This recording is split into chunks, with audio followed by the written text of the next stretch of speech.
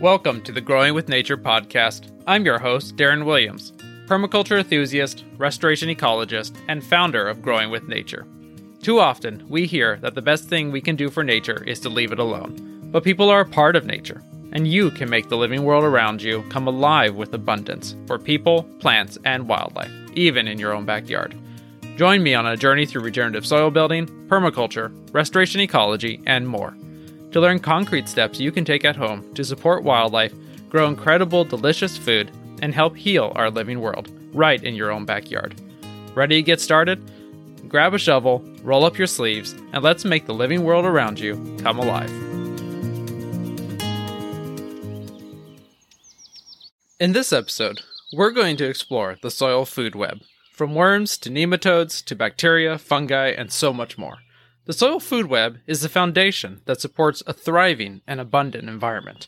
If you want to cultivate abundance for people, plants, and wildlife, then you need a healthy soil food web. Let's dive in. How often have you been told that what matters for your soil is nitrogen, phosphate, and potassium, sometimes called NPK?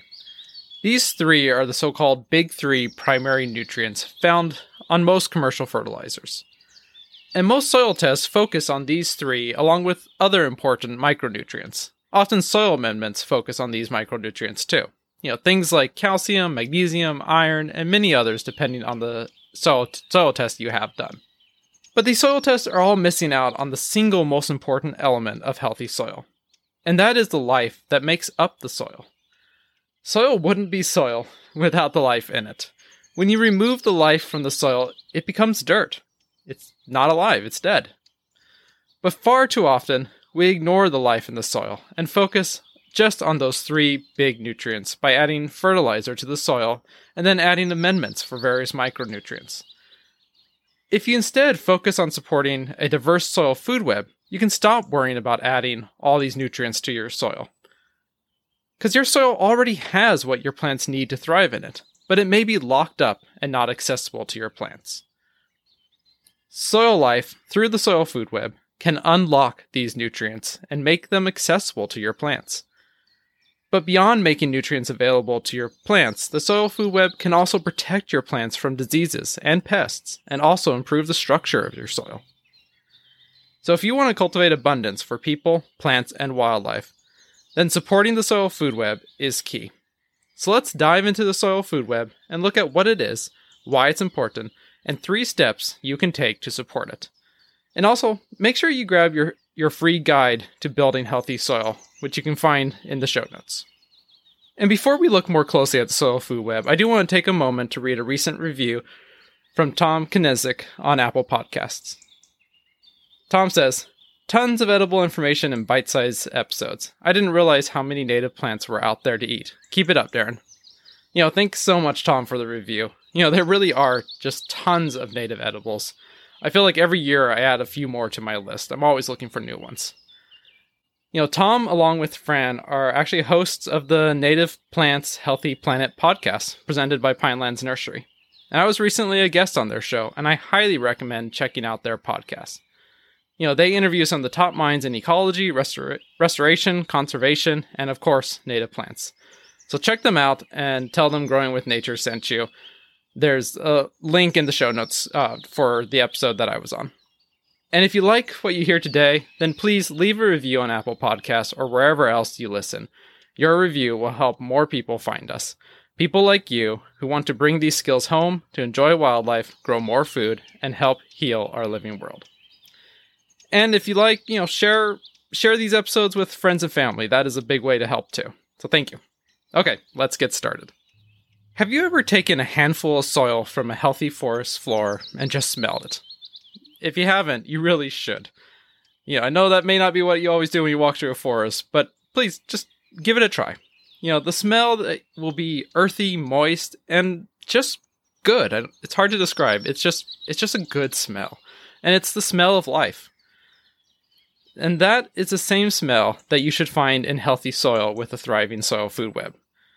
But if you take a handful of sand or dry dirt, it will smell different. It's subtle, but your nose will be able to tell the difference. You want the soil on your property to smell like the soil in a forest. That earthy smell comes from the fungi, bacteria, worms, bugs, nematodes, and so much that makes up the life of the soil food web. Some of these are shredders and decomposers. They break down and eat any dead organic material like leaves, stems, branches, and dead roots in and on the soil. Think about things like pill bugs, earthworms, and millipedes. These are some of the larger types of life found in and on the soil. They break up or shred things like leaves into smaller pieces that other life can better use. Bacteria and fungi are examples of decomposers. They help break down organic materials like leaves, branches, and stems. This makes it easier for shredders and other soil life to do their job of breaking up the larger materials. Think about how much easier it is to break a rotten branch compared to a fresh branch. Then there are the predators in the soil food web. These are critters like predatory nematodes, protozoa, larger arthropods like centipedes, and even slime mold. That yellow, kind of moldy, slimy thing that you see sometimes popping up on like areas covered with wood chips. We just had some at our place, and that's actually a predator. These predators eat the shredders and decomposers and other life found in the soil.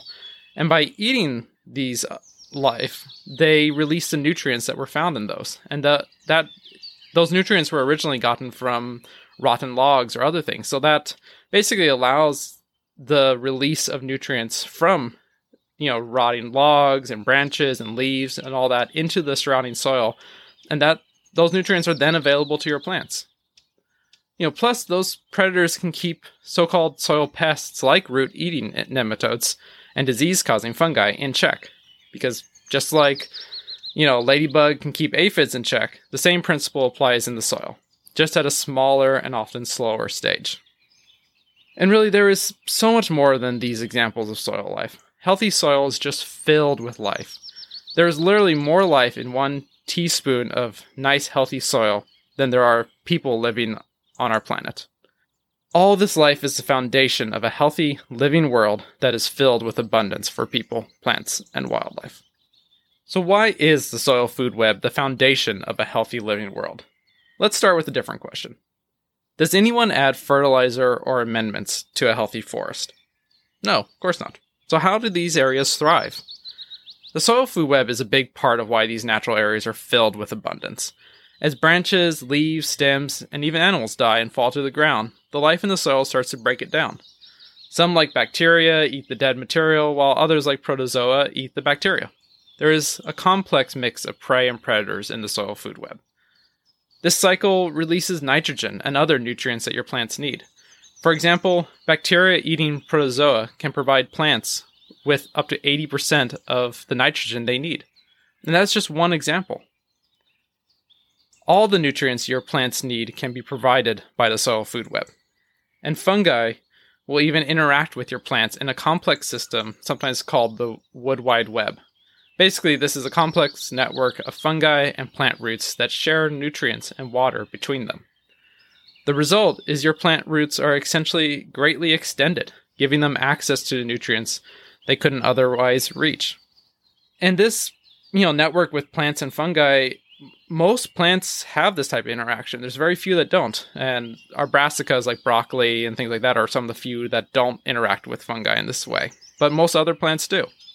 So, we got a little bit of information in the show notes there in the resources section that go into the Wood Wide Web in a little bit more detail that you should check out.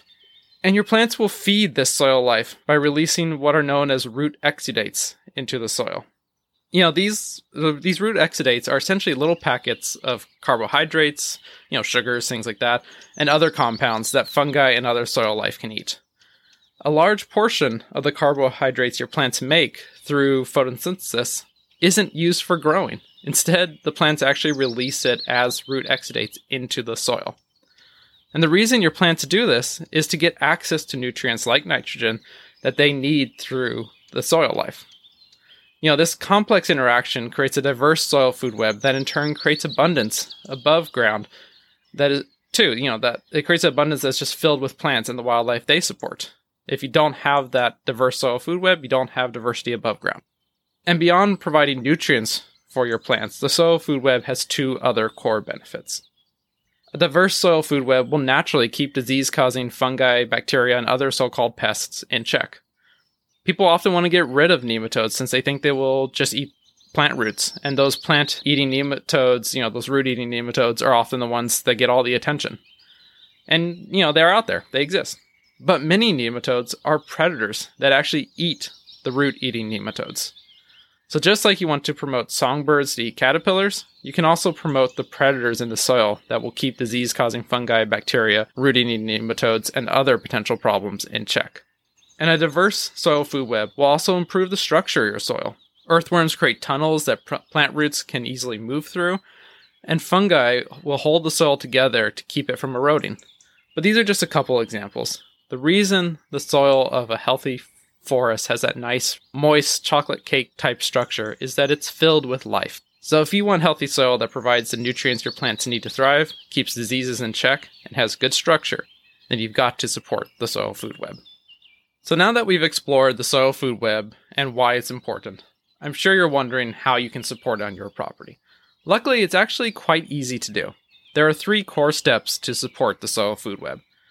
And those 3 are, first, minimize disruption, stop tilling your soil. Cover the soil with mulch, living mulch works too, living plants. And feed soil life by keeping living roots in the ground all year. You've really got to stop tilling if you want to support a diverse soil food web. It's okay to till an area once to get it prepared for future planting, but once it's prepared, don't till it again. Every time you till the soil, you kill the life in the soil. And you also destroy the structure of the soil. The result is a depleted soil food web that won't be able to provide the same benefits as a healthy, diverse soil food web. And the next step is to keep the soil covered with mulch. This can be wood chips, chop and drop plant materials like spent veggies and flowers, fall leaves, and also living plants. All this will help feed the life in the soil, and it will keep the soil cool and moist, making it easier for the soil life to thrive and do what they do best, which is create rich, healthy soil. And finally, make sure to keep living roots in the ground all year round. In annual gardens, people often leave the soil bare over the winter. But without living roots in the ground to release root exudates and feed the soil life, your soil food web will be less diverse and less abundant. The key is to add perennial plants and perennial foods to your growing areas. Even in the winter, these plants will still support soil life, just at a slower rate than in the summer. You don't have to shift entirely to perennial foods, but the more you can grow perennial foods, the healthier your soil will be. And in turn, the better your plants will do. If you plant perennial plants, stop tilling and keep the soil covered with mulch or living plants, you will have a thriving soil food web under your feet. It won't take long for the soil life to move in, but you can speed this process up by adding compost or worm castings to your soil. This will give a nice boost to your soil food web by adding a ton of life to it. Compost extract and compost tea is another great option to do this, and I'll have links in the show notes about how to make compost extract and compost tea. And once you've got a thriving soil food web, your plants will just take off. Building healthy soil by supporting a diverse soil food web is one of the best things you can do to heal the living world around you. And stay tuned for our next episode, where we will explore a food forest. Food forests are a great perennial-based system for growing food in a way that supports a diverse soil food web. Plus, they support wildlife and really are just beautiful, all while providing food for your family and your community. All right, I hope you enjoyed that episode, and thank you for listening to the Growing with Nature podcast. This podcast is made possible thanks to our patrons over on patreon.com. Thank you, patrons, for supporting our work. And if you like what you hear, please leave a review on Apple Podcasts or wherever else you listen. Your review will help more people find us, people like you who want to bring these skills home to support wildlife, grow food, and help heal our living world. Well, that's all for now. See you next week, same time, same place. Have a great week, and keep on growing.